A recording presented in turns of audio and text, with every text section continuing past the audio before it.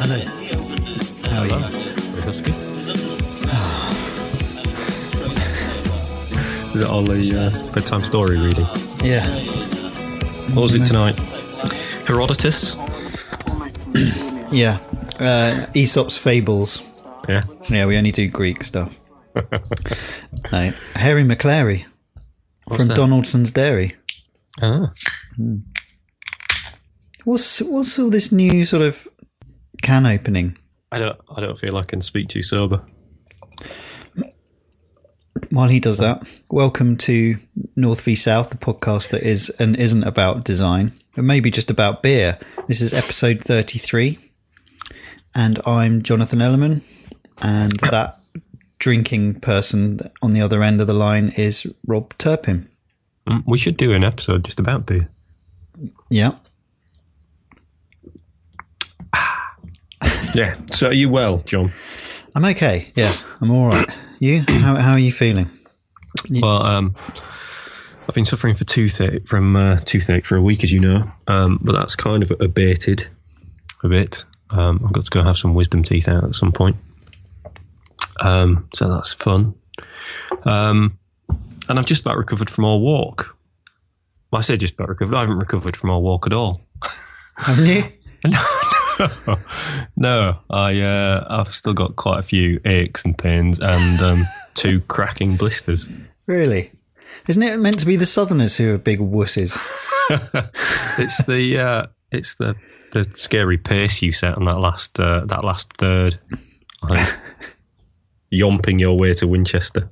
I like a yomp. Yeah. Yeah, we went for a walk, didn't we? We did. It was good as well. I took a day off away from the desk. And, yeah, we had a really nice walk. It was about 8-9 miles? Yeah, 9 and a bit, I think. Through the Itchen Valley. Which is very, very beautiful. It's sort of classic fly fishing, shallow river, isn't it? And totally clear, crystal clear. Yeah, it was fantastic. Incredibly picturesque and beautiful. And an absolutely cracking day as well. Yeah, took in a couple of churches. Didn't see too much wildlife. No, we didn't. Swans and ducks, but had lots of lovely houses. Yeah, and a really good pub lunch. Good pub lunch, cracking pint, good chips, and then yeah, it was all good, wasn't it? Yeah, really picked a good one there. Yeah. And then walked into Winchester and sat in a coffee shop full of would-be hipsters. You can't escape, can you? You know, wherever you are in Shoreditch or Winchester, you go into a coffee shop and everyone's there on their MacBooks, including the one guy who was in the middle of a Skype conversation with a client or a supplier or something, kind of loudly waffling away, which is a bit of a dickish thing to do, isn't it? I think, yeah, yeah, it is.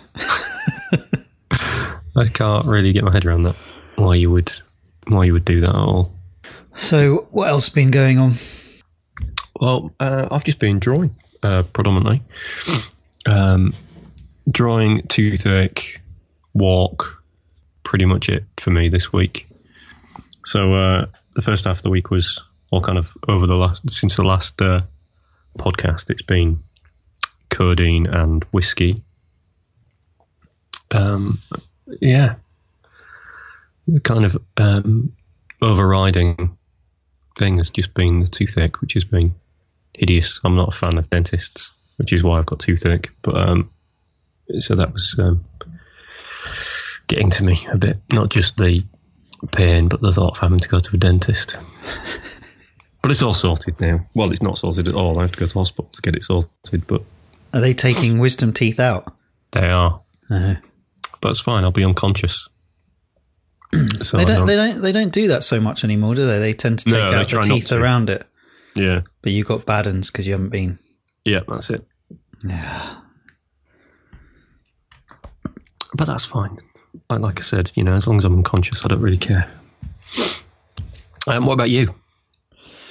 I've been relatively quiet. I'm writing I'm writing some brand guidelines at the moment, and it's taken me all week to write a draft that would normally take me about 2 hours.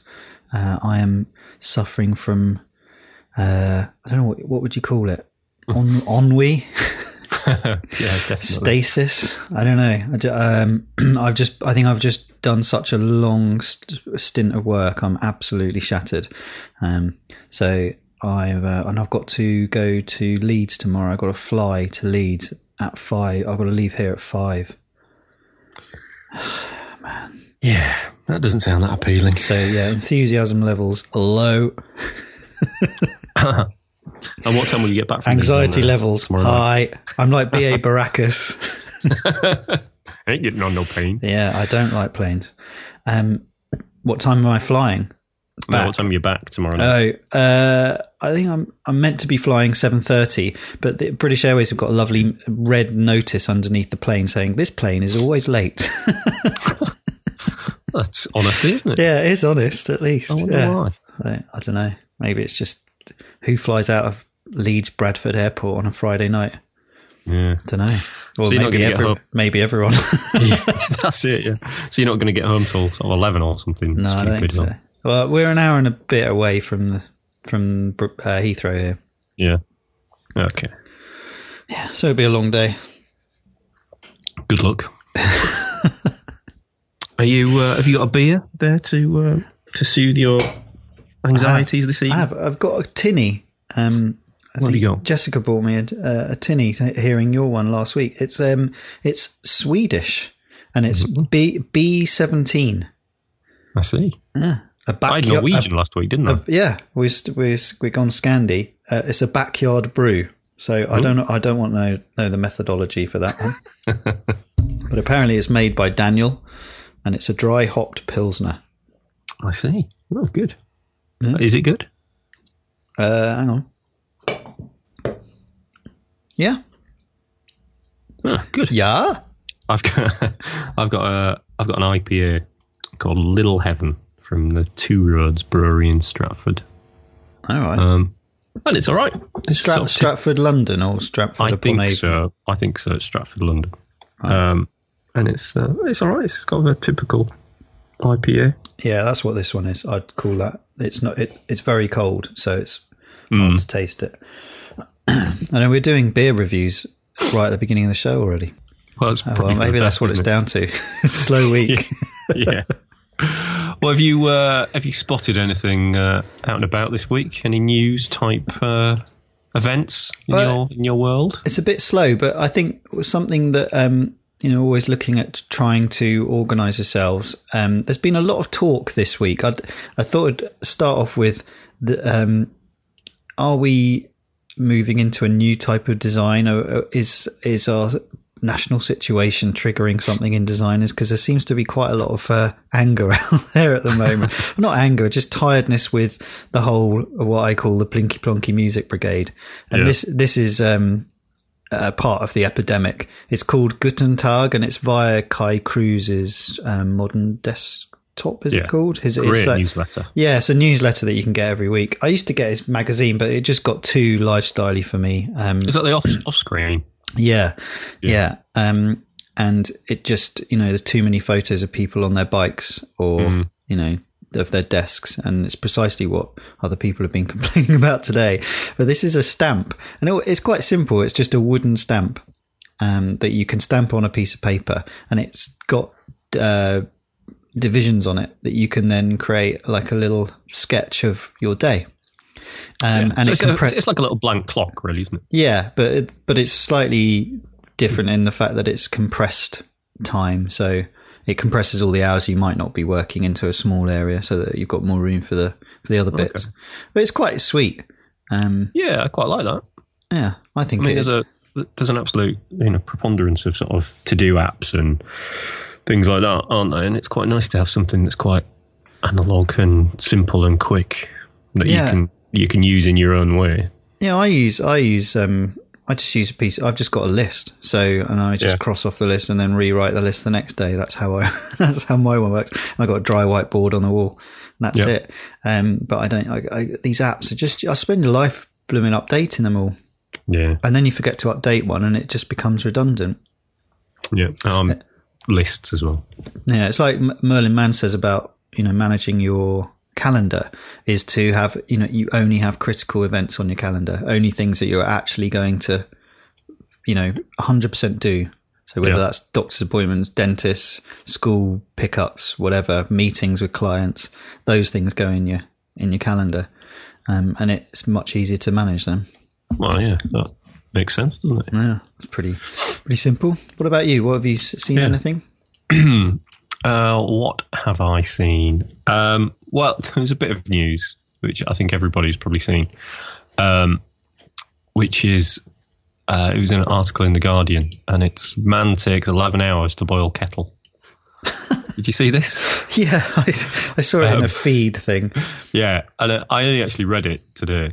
So it's a little bit tongue-in-cheek, because it's basically the story of a man called Mark Rittman who wanted a cup of tea, and it took him 11 hours to make it because he was using his Wi-Fi-enabled kettle, and he wanted to activate it using voice recognition. And it's a long story really about how the kettle doesn't come with the software that allows it to work with different kind of Wi-Fi routers, and it doesn't work with his Amazon Echo. So it's a bit, he's sort of going round the houses really to make his cup of tea. He could have used it in a much simpler way, but he decided to use it using his Amazon Echo, and I think he had to write bits of code and hack certain things and reinstall stuff. So eventually it took him 11 hours to use his Amazon Echo to turn his kettle on. And I think it's obviously it's a sort of slightly a bit of a parody of it, but it's kind of what the whole world will look like when everything is internet enabled and Wi-Fi enabled and semi-sentient, like your oven. Well, this is also something that we've talked about in the past, isn't it? Of how we're trying to run before we can walk, and I think this is a really good analogy of that technology. I think that the Amazon Echo sounds a lot more intelligent than, say, Siri. Siri is a dumb animal at the moment, isn't it? And doesn't work very well for me, for my accent. Does it work right for yours? Sorry, can you say that again? I couldn't understand the word you said. Yeah, Siri seems to work fine. Yeah, for me. I think I mumble. Well. And I've got I've got short vowels, haven't I? So I don't know. It just doesn't get me. And you can't. It's dumb. So you can't say. So for example, if you said, when's the next cricket match on, and the next England cricket match, and it might be, actually it wouldn't do it for cricket match, would it? But it would say, the next cricket match is X in a week's time. Oh, can you put a reminder in my thing to watch the next cricket match? And it would then say, what is the cricket match you're talking about? It can't do context at the moment. I think that Alexa can it? Is it? Which is Alexa? Is that the Android or is that the Microsoft? Oh yeah, Android. What's the product called? No, Amazon. What's the Amazon thing called? Oh, the Amazon Echo. Echo. Yeah. And then the little extenders are called dots. Is that right? I'm not sure. Oh, I don't know. But yeah, it seems to be that, the connections aren't there, are they? The technology's there, but the connections aren't. Yeah, and then obviously when he gets this sorted, he'll probably find that it's no longer supported. His kettle's no longer supported by his Amazon Echo, and he'll have to buy a new one that conforms to new standards. Which is the other worry, isn't it, with buying into these systems? Yeah. Well, I guess like Philips Hue, is it? The lights? Yes. Again, I'm talking about things I know nothing about, but I'm guessing that if the system that runs that changes dramatically, and you've got older light bulbs, they're not going to work, are they? Potentially. I guess so, yeah. I mean, I don't know if there's a shared sort of ecosystem between the different companies that provide technology that works with them. I know Apple and their HomeKit work with them, don't they? I assume there are other systems, but I don't know if they all work off a one kind of bit of tech. I don't know. You haven't hewed your house out then? No. Yeah. Surprised. It's a new site, and it was introduced to me on via some of your mates. It's called Open for Ideas, and it's a website that's. It sounds like it's. I've only skimmed through it, and I've read a couple of the articles by Simon White, and also the introduction by the guy who's running it, called Dave Burse. And it's a site about fostering creativity. It's that the old adage that industry, what is the most powerful asset out there in your organization, and I think it was the head of IBM is quoted in this as saying that it's creativity above anything else, and it's how to engender creativity in your organization, and how to work creatively, really. So I think it could be a fascinating website to follow and see how it develops. I'm not sure. I think, is it a labour of love or a business? I'm not really sure at the moment. Yeah, it's quite interesting because this is the sort of thing that Simon White does a lot. He works with businesses and to kind of facilitate the way they work with regard to pitches and briefs and specific projects. And I think a lot of his thing is kind of eking out every bit of creativity and productivity. And I don't really understand how he does it or what he does. So it'll be interesting to read a bit more on this site to see a bit of an insight into how that kind of thing can work and exist. Because it kind of seems like Greek to me, how you can, use kind of ideas and methods to conjure creativity out of a non-creative team. So, yeah. There's an introductory welcome from the editor video that I watched, and he comes across really well and sounds like a lovely bloke. So I wish him all the best with the site. I'm definitely going to dip back into it. Yeah. It's kind of Alain Dubotton is what's his website called? I don't know. He's got like an organization that's quite similar to this, that kind of talks about of how to adapt your lifestyle in a more creative way. And I think this is a really interesting area for us as well as discussion points in the fact that it's something we're going to talk about later is very technical and is really hard to talk about on a podcast because you end up either, I don't know, polarizing people or sounding like a loudmouth or sounding like a complete, numpty. Whereas this is a much more, organic subject matter that you can talk around for forever, can't you? Because I think lectures are similar to this kind of thinking, aren't they? I guess you could say TED lectures, but that's much wider gamut that it uses. But I think it's definitely, I'm going to keep my eye on this one because I think there's already some interesting articles on there. It's called openforideas.org.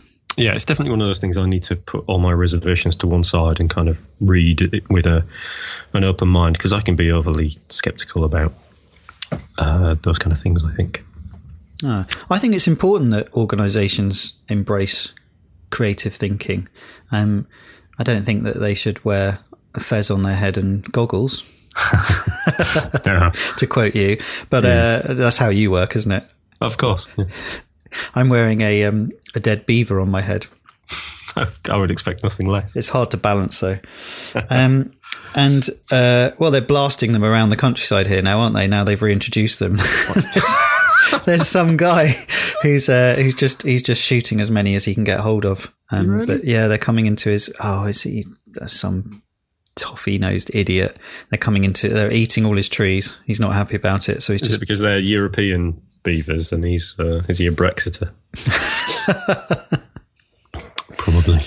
Yeah.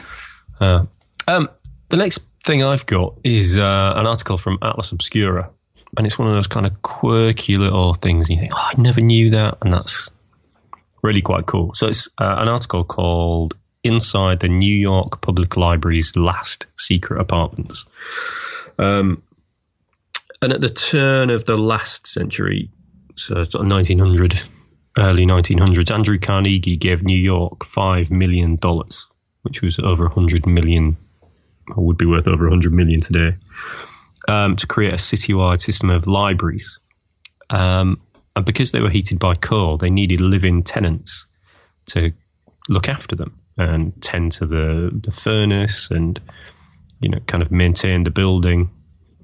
So these libraries all had apartments on the top, and some of them still exist. I think there's only 13 left now.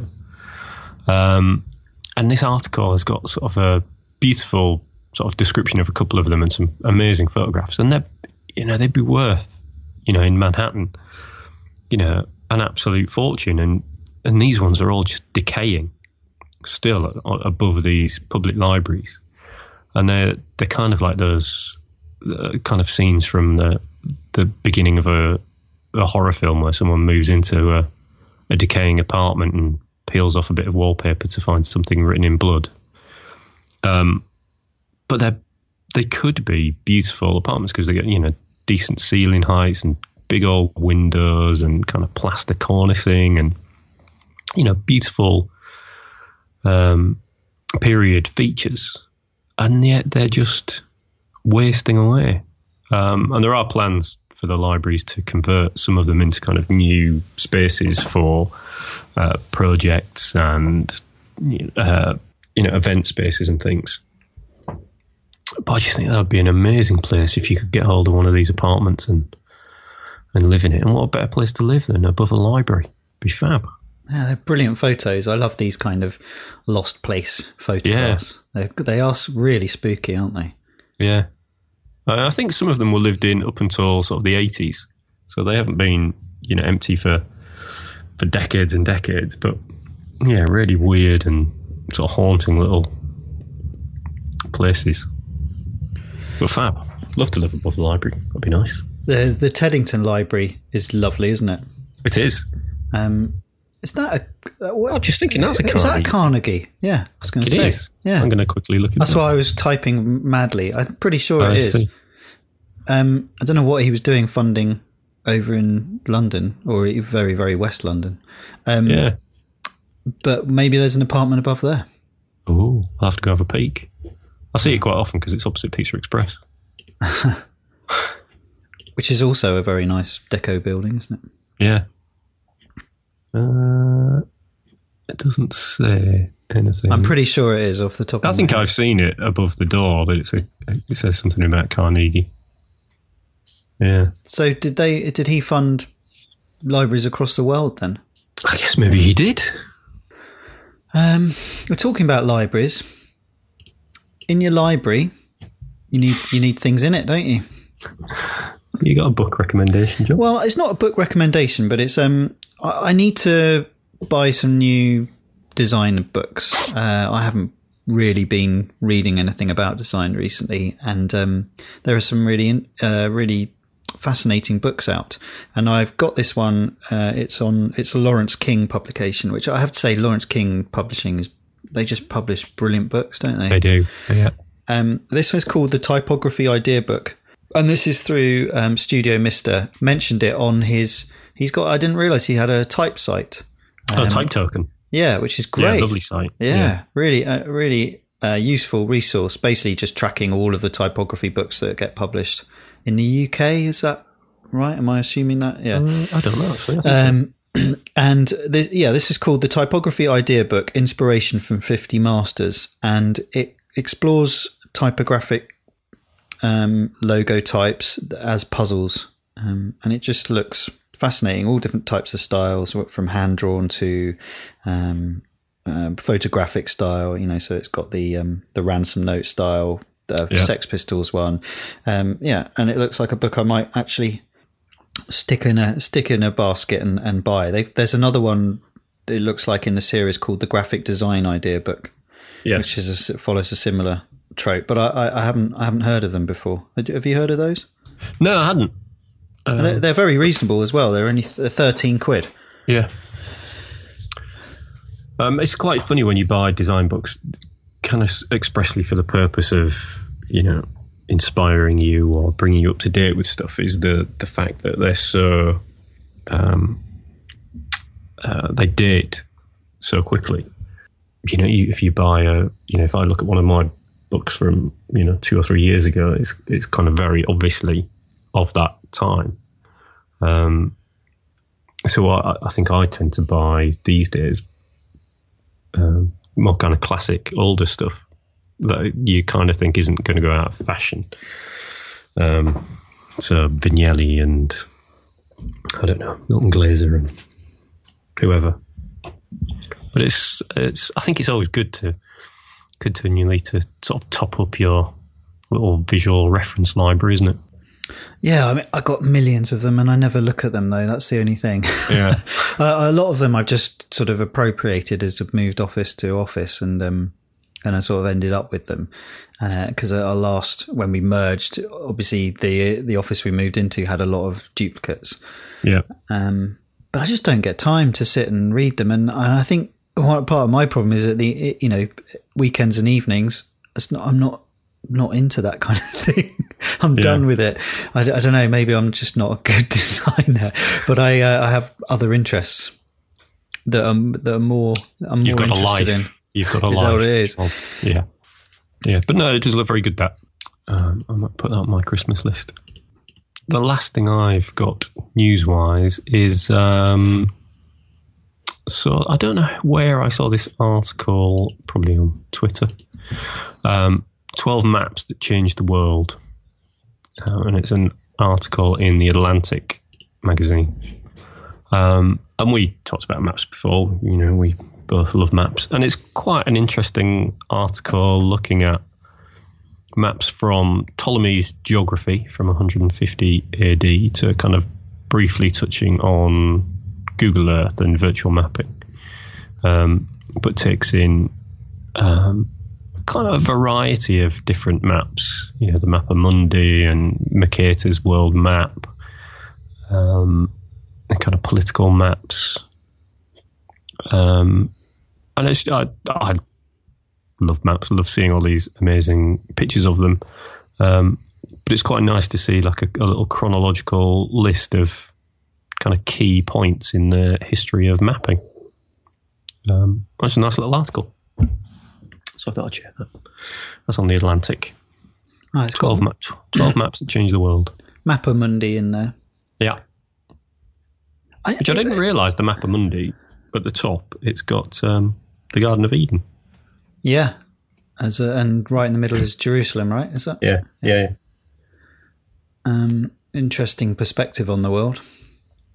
Indeed. What would it be now? What's Google's map? What do you mean? Oh, is that Google? Was it Google Earth? Yeah, like Google Earth, yeah. That's all anybody ever used to do was just zoom out of it and then zoom into a point, and then that would be it, wouldn't it? And then quit.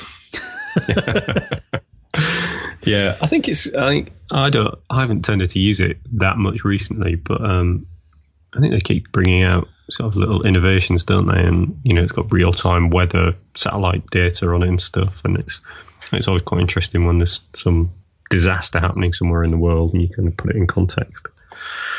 Hell of a bit of tech.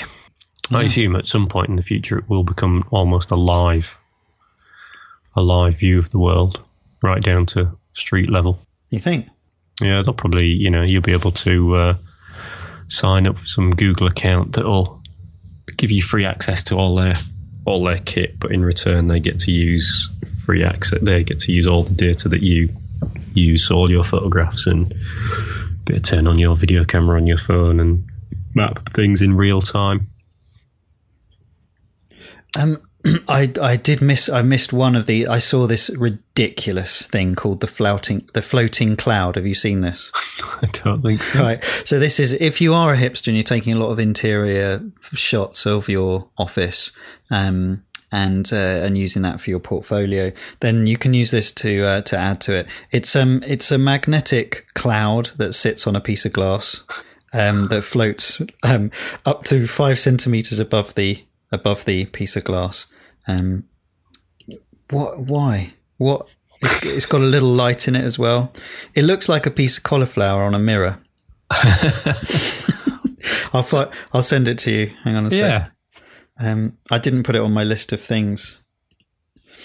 So, what is its purpose? Is it a light? It's for cool hipsters. I know, but is it? It combines innovative technologies, with a light, a stormy cloud light. And it uses magnetic components, allowing it to float up to 5 centimeters. Oh my word! It looks like a cauliflower. Yeah. I think if they designed it as a cauliflower light, that would be much more interesting, wouldn't it? Why is the cauliflower floating? We don't know. Page not found. Oh, it does look like a cauliflower. You're right. Oh, that's bloody ridiculous. Why didn't they make it like a home server as well, so it could actually be your cloud? Oh yeah. And then the little flashes of lightning could be every time data streams to and from it. But in the photos, there's another cloud just in the corner. Is that like a Blair Witch thing? It's just facing the wall. It's so ashamed of being a cloud. It's escaped. That one. Bizarre. Yeah, so go and buy it. It doesn't say how much it is. It's probably on... a lot. Is it on Kickstarter? Probably. So we're up to the main event now, Rob. We are. And how prepared are you? Have you done? Can I see the workings underneath what you've done? You can, yeah.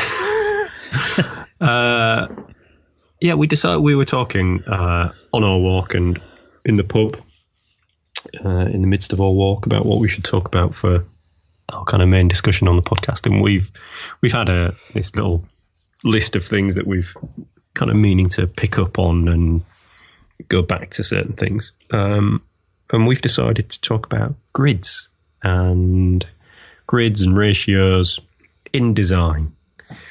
What they are, why we use them, if they're a help or a hindrance. Yeah. See, go then, John. Right. Yeah, I think I might struggle here because it's so hard to talk about something that's so visual.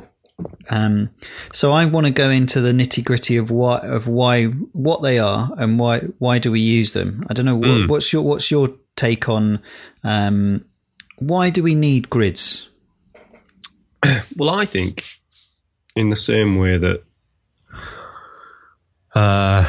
artists in the olden days and now, I assume, sought to find kind of structure in the natural world. I guess to explain things in a world that was less enlightened. And they sought structure and ratios and patterns in the world. And then they used those same ratios and patterns and systems in their paintings, I guess, to try and recreate in their eyes, the perfection of creation, didn't they? So like the golden ratio, is a ratio that is, and the Fibonacci sequence, which they're quite similar,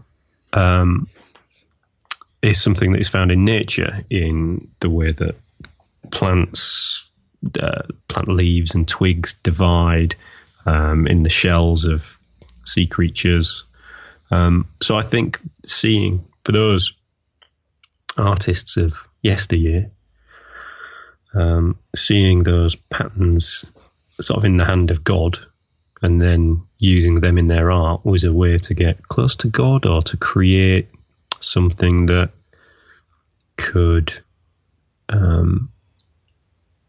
sort of challenge the perfection of creation. What do you think? Sounds good to me. Oh, excellent.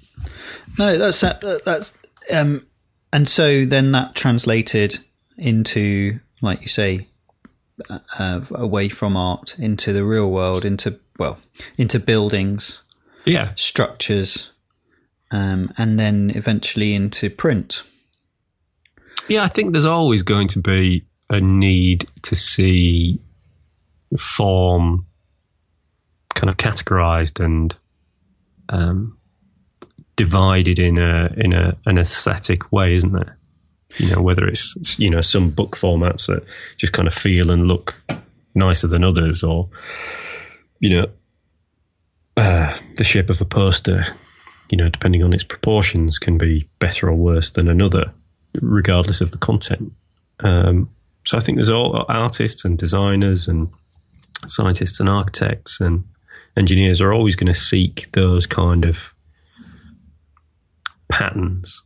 I think because even if it just reinforces a feeling they might have about aesthetics, it's comforting to know that the way they view the world is set upon some foundations that can be quantified. Right, so we're taking nature, proportions from nature, and my question is, why are those proportions? Well, firstly, we should really talk about what are those proportions. So the golden ratio is, and the Fibonacci sequence are very similar. They're not exactly the same, are they? They're not exactly the same, but they're in action, they create very similar patterns. Yeah. So Fibonacci is so it's the addition of the two preceding numbers in the sequence. Every number is the sum of the preceding two. 1, 1, 2, 3, 5, 8, etc., etc. And eventually, if you draw those as rectangles, you create a spiral like a shell. Yes. Whereas on the golden ratio is A plus B. I'm not reading this. I am reading this. Where A is A. A as A is to B is to B.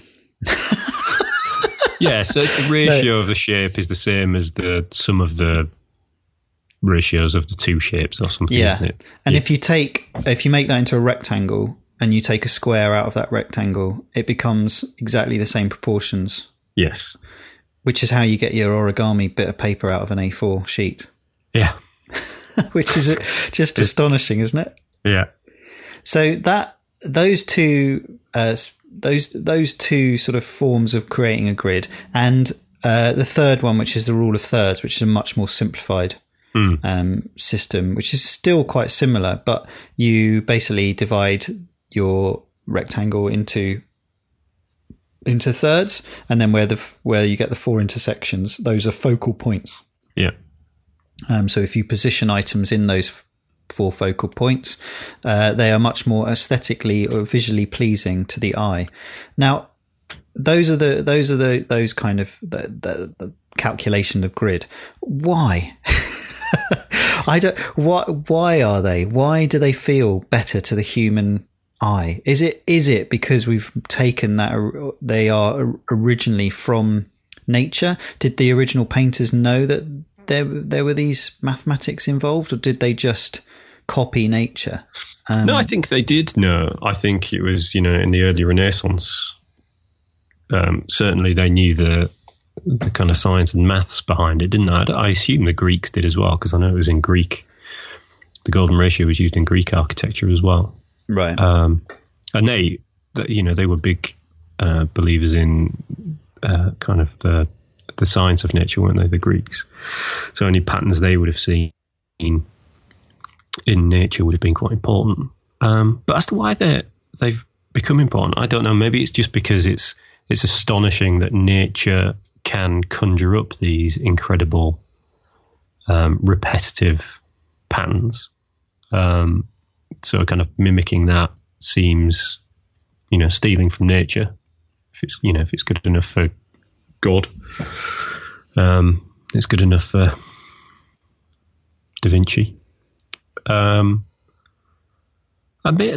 guess there's something fundamental about these ratios, which when you use them to create a composition, helps to create a composition that isn't static and flat and dull. You know, if you just, like the rule of thirds, you know, if you obey that kind of framework of using those where the thirds cross as focal points, you know, it offsets everything. So you don't have something stuck right in the middle of a page or in the middle of a canvas, which if you did would be just very static, wouldn't it?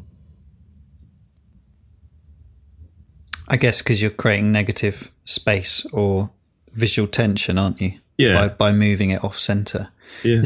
I was looking for what is the science behind why, and these are all just methodologies. They're not rule of thumb. You know, they're not proven, are they, in any way that a drawing done, you know, using or a photograph using the rule of thirds will definitely be more popular than a photograph set to the center, or will it? Will be people, and why are people drawn to that? It's really fascinating, isn't it? I guess there's a study to be done there on photography because it's much more modern. I think it's trickier to do that with sort of like the old masters or Renaissance painting, because most of the quality that we attribute to those works of art, I think, is derived from the fact that they were painted by those painters.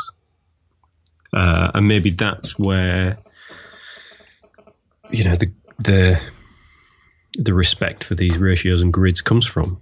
You know, if Da Vinci hadn't have used them, if Bellini hadn't have used them, if Piero della Francesca hadn't have used them, if the ancient Greeks hadn't built their temples according to the golden ratio and had used some other ratio or some other technique, then, you know, maybe the golden ratio wouldn't be seen as something that created, you know, something that was aesthetically pleasing. Maybe it is all just history. Maybe if the Greeks, if it was the Greeks that first kind of used this, maybe if they'd have had, you know, another idea, then we wouldn't be having this conversation now. Do you think it's worth a good project would be to take some of the masters and recrop them, and to then see what people's reactions were, you know, in a kind of experiment, and see what their reactions are when you crop them all to an Instagram square. Yeah, everything should be square. Yeah, it would be interesting. It'd be fascinating to see how it would change the composition, wouldn't it? Yeah, and I know that everyone, you know, was probably shouting at the. saying, yeah, it's obvious, isn't it? But my question is just why, you know, what is so appealing about nature, about that sort of repetitive shape? It's absolutely fascinating, and where you can see why they attributed that to a greater power in Renaissance times, and why that when they were trying to reflect God's work, as it were, they turned to nature.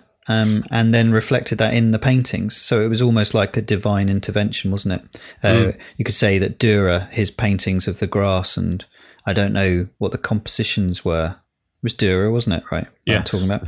Yeah. Those amazing, super hyper realistic pictures.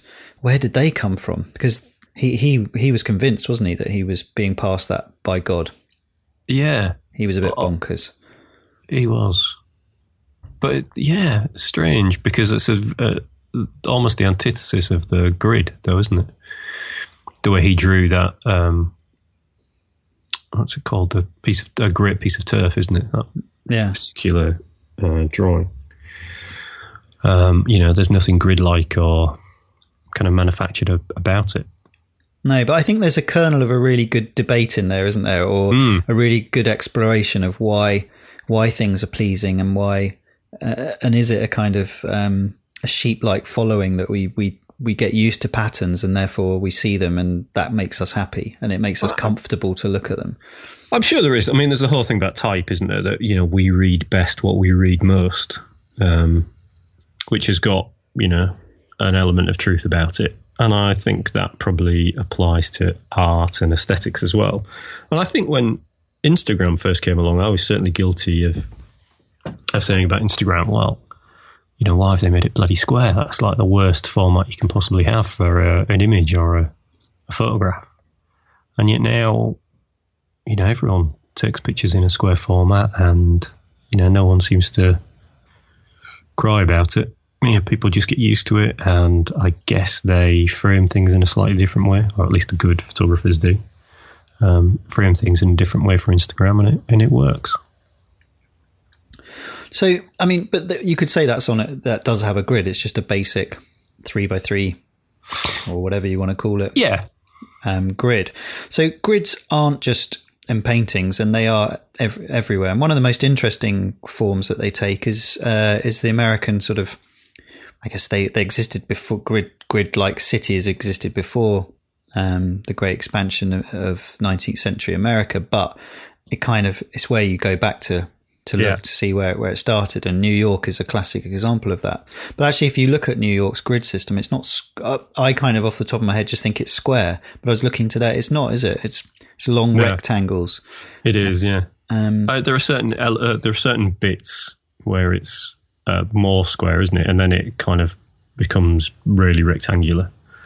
But I think some cities are entirely grid-like.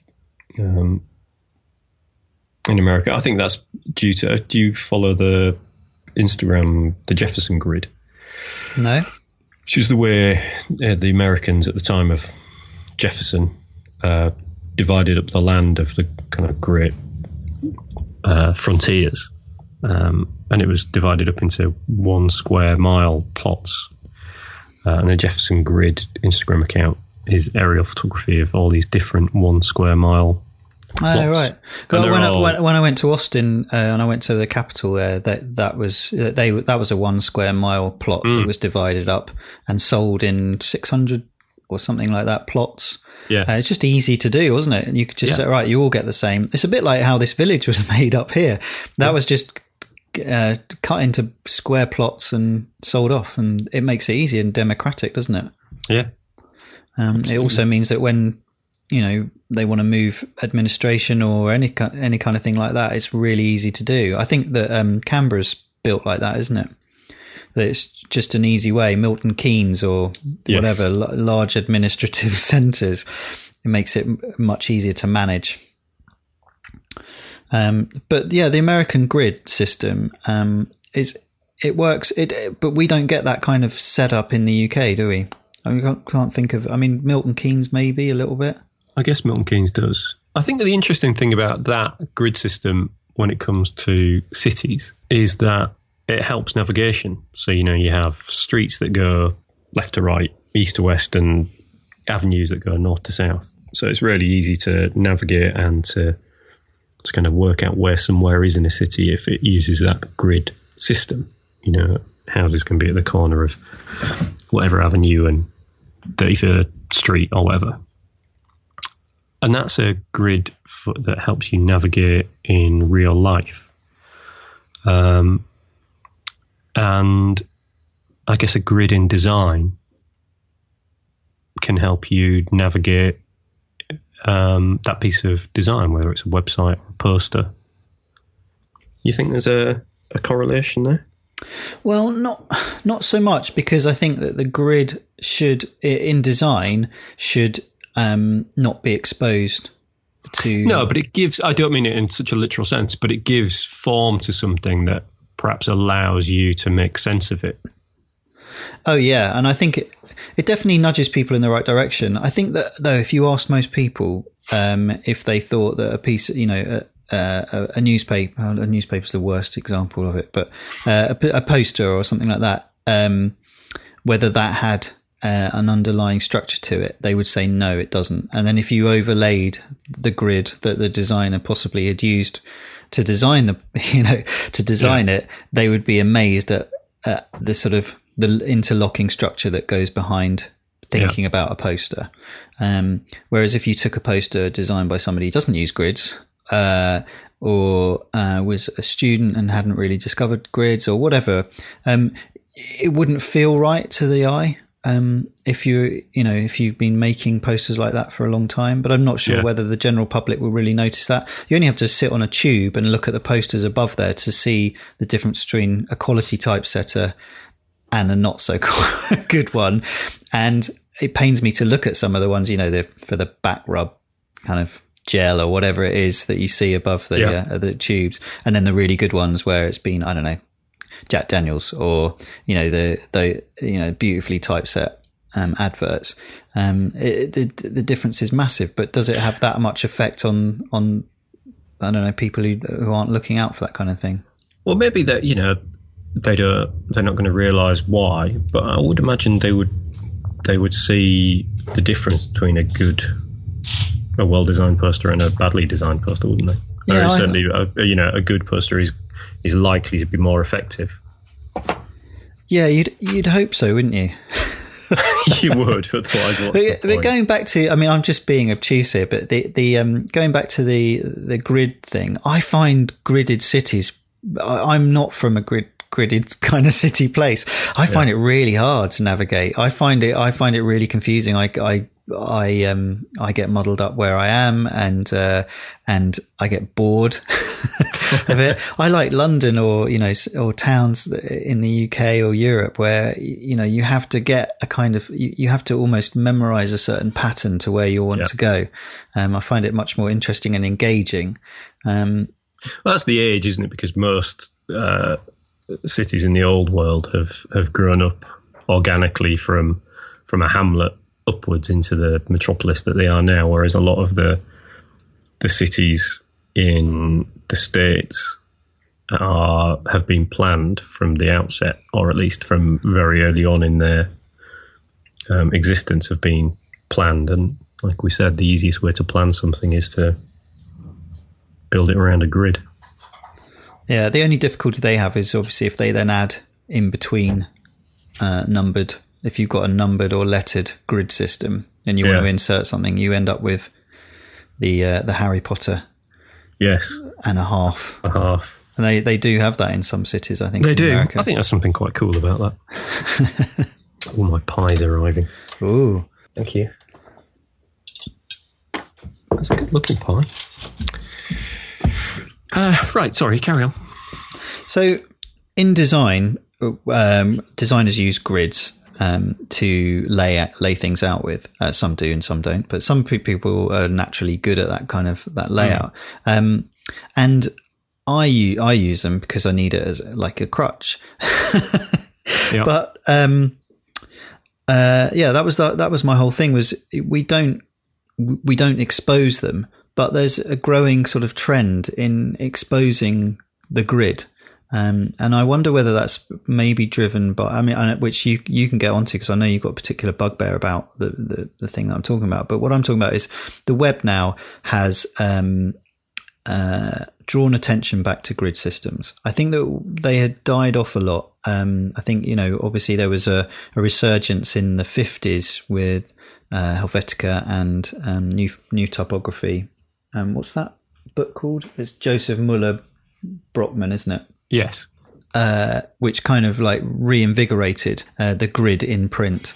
And that then died off in the 80s, 70s and 80s, with a lot of people just working off, without any grid whatsoever and quite randomly. And then I think the web has brought that back quite a lot, the grid, because we are, the web we're talking about fixed widths, flexible widths as well. So you have to have an adaptable grid that divides down in chunks or percentages or whatever. So people are much more obsessed with that. And I think that's brought interest back to the grid. And so we're now seeing a lot of graphic design with the grid on it, and the grid is being exposed. So it's being shown. I think like Metro probably started, really pushed that one, which is Metro is the Windows, which became Windows 8, the tiling kind of system, which is a kind of, if you took those containers away, that would look like a normal printed page. But because they're contained in those little tiny squares, it's very, very composed and rather arch, I think. But a lot of people have jumped onto that kind of layout, haven't they? Yeah, absolutely. But now people are moving on, and designers are moving on even further, aren't they? Yeah, this has been happening for a while. Every time there's a rebrand, or every time a new logo is designed for a company, it gets shown as, they show it a black version and a reversed out version and a full color version, and they show it in use and on a tote bag and on a t-shirt and on a van. And nowadays they nearly always show it with this grid overlaid, as if to say, look at the majesty of the maths and geometry we use to create this logo. And 9 times out of 10, they're talking complete bollocks, because it doesn't really fit, and it's been post-rationalised, and just overlaid. And I don't know why they do this. I don't know if it's because they do it to try and justify the length of time or effort they've put into something, or whether it is to show the layman that this is a great logo because look at it, it's formed out of all these different shaped these different sized circles, or look at the angles we've used, or look, we've used the golden ratio grid to draw this logo. And you haven't at all. You've just squashed it to make it fit, to make it look like it. And even very recently, Design Studio redesigned the Deliveroo food delivery company, and they did the whole thing, a website and an app and livery for their delivery drivers, which is fab. I really like the design, and they created a little kangaroo icon, and it's quite good, little geometric kangaroo's head, works quite well. And then they showed it as part of the kind of rollout of this thing. They showed this kangaroo's head with all these angles and lines superimposed on it. It's like, well, that tells us nothing. What is it saying about your design process that you're showing that one of those angles is 6 degrees and another one is 12? It adds nothing to what you've produced. And in the design community, I think everyone just thought, you dicks, what are you trying to do? Are you trying to pull the wool over everyone's eyes and make it, something that it isn't? And so many companies have done it lately. When Twitter redesigned their little bird icon, they overlaid that with loads of little circles and things, and people have tried to do it for the Apple logo. And you can kind of make anything fit if you waste enough time doing it. But what's the point? I think it must be to just try and justify the decisions that they've made.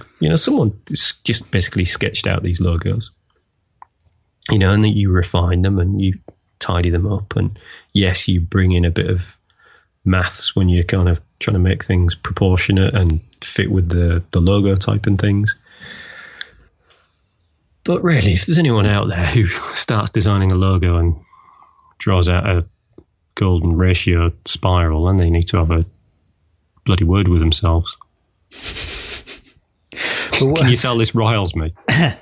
I think that we've sandwiched the show, because I think we were talking about we've sandwiched the show with an interesting food for thought, in the fact that the design industry is often accused of being a navel-gazing kind of pretentious industry, and I think that people are tired of that now, and we need to start being a little bit more honest about how we show our work. If our work works for the customer and works for their customers, then that work is valid, and we don't need to then validate that to our peers. We don't need to show, a designer has seen a million designs. It doesn't need to be, polished and buffed post launch, just for the design community's consumption. Just put the logo out, let it do its work.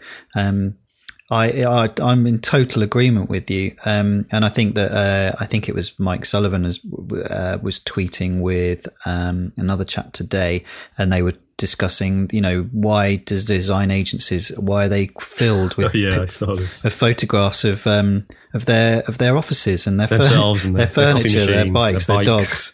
Yeah. Well, I totally agree with that, and I think we've spoken about it before. Is like what's your portfolio site? It should literally be, and that's what I've been moving to over the last year, is just a page of what have you done. And I wonder if they do that because people who are commissioning design wouldn't necessarily know good design if it slapped them in the face, and what they're seeking is the look and feel of the company that's going to be able to produce great design for them. I think also it's fundamentally that designers are terrible clients, and they, half the time when you do your own website, you haven't got a brief, you haven't discussed it with, your end user, i.e. your customers. You're kind of making the thing for yourself that you think shows you off in the best light. And most designers are either supremely arrogant or really, really shy, and so they'll do one of the two sort of extreme ends of it. They'll either really, really show off, and you'll get the grid overlay and the potted plants and the concrete kitchen cabinet whatever, and then on the other one you'll just get like a contact form. That will be it. But it's definitely wake up time for the design community, I think, to just think a little bit more smart about how they present their work. Because if you've presented your work and you've sold it, you don't need to do anything else. Just let it out into the world and let people appreciate it for what it's doing, the task it's doing, which is not a piece of static art that needs to be then justified with a curly spiral drawn over it. Yeah, sure, don't tell. So grids. I think we got through that quite well, actually, because I was really dreading talking about grids. I mean, grids are pretty dry subject in terms of graphic design, but I think they're everywhere in the world. We love structure, and it's just about how much do you expose to people and how much do you hide away, and what is what I really take away from today is, and something that I'll explore further, is what is the science behind why, the psychology of why we like things. Yeah, I think that's a fascinating area to get into. Absolutely. Have you got do you want to go straight to pies? Have you got a website of the week? We haven't done one for ages. Quick website of the week, which I think Richard Weston pointed out to me on Facebook or Instagram, and it's called the Public Domain Review, and it is a website an online journal which explores the curious and compelling works from history, art, literature, and ideas. And in particular, they look at stuff that is now in the public domain, so out of copyright material. And it's just a really interesting site. So they have articles, maps, little film clips, things about books, images, and it's just bizarre, lots of bizarre, quirky stuff. So click on images, and there's pages from an illustrated catalogue of period ornaments, and it's just pages and pages of those kind of plaster ornamentations that you'd get in like a Georgian house or something, or they've got cartoons from the Russian-Japanese War from 1904, and it's just another one of those sites that's an absolute rabbit hole to get lost in. Oh yeah, I'm loving that. Yeah. Love Fab it. Stuff. I love the layout as well. It's great. Yeah, the image that Richard tweeted or Facebooked or whatever was two naked blacksmiths hammering at an anvil. So I don't know why that grabbed my attention, but it did. So there you go. That's your tattoo, isn't it? Yeah. So that's the publicdomainreview.org. Well worth a gander. Well, I'm going to finally get this one out into the open. It's hey-siri.io. Now, there's no real guide to what you can do in Siri on Apple site. It's pretty rubbish, actually, their help thing. This is a full site covering every single possible thing you could ever say to the thing that doesn't understand me talking. Clever, isn't it? But it's got some great useful things on it, maths, and I've started using it for maths. I find it really handy on the desktop. just working out margins and all sorts of things like that. But yeah, it's got absolutely every setting, and it's a really beautifully designed website. I'm not sure who's made it, but they've done a damn good job of it. And you can search for different functions and stuff. Trouble is that Siri doesn't really work very well. That's my review. I mean, I think I'm keener on Siri, even though I don't use it that much. I think I'm keener on it than you are. I use it to set reminders and things, and I love the fact that you can set it to remind me to do something when I get home, which is very useful. Yeah, I'm trying to force myself to use it, but it always goes horribly wrong, especially for adding dates and events and things. It just doesn't work. Or I'm running and I do something and then I'll end up calling the last number that I've dialed, which is never good. And it never recognises who my wife is or any relations. It always gets that wrong. So yeah. Anyway, that's that. Good say that. It's pie time. It is pie time. Have you finished your beer yet? Have you started on another one? No. I'm still on the same beer. I've been drinking it very slowly due to all the medication I'm on. My pie is a chicken and mushroom pie from Sean's Butchers in Hampton. And it's a quite good, deep pie, flaky pastry. And the disturbing thing about it is not the way it looks or anything about it. It's how cheap it was. It was only £1.30. And that wasn't like that's in my budget. Yeah. That's pretty good. It's a standard chicken and mushroom pie. Quite crispy pastry. Big chunks of chicken. Slightly gelatinous. Sort of creamy gravy. But it's not bad. It's a good 6, which isn't bad for £1.30. Yeah.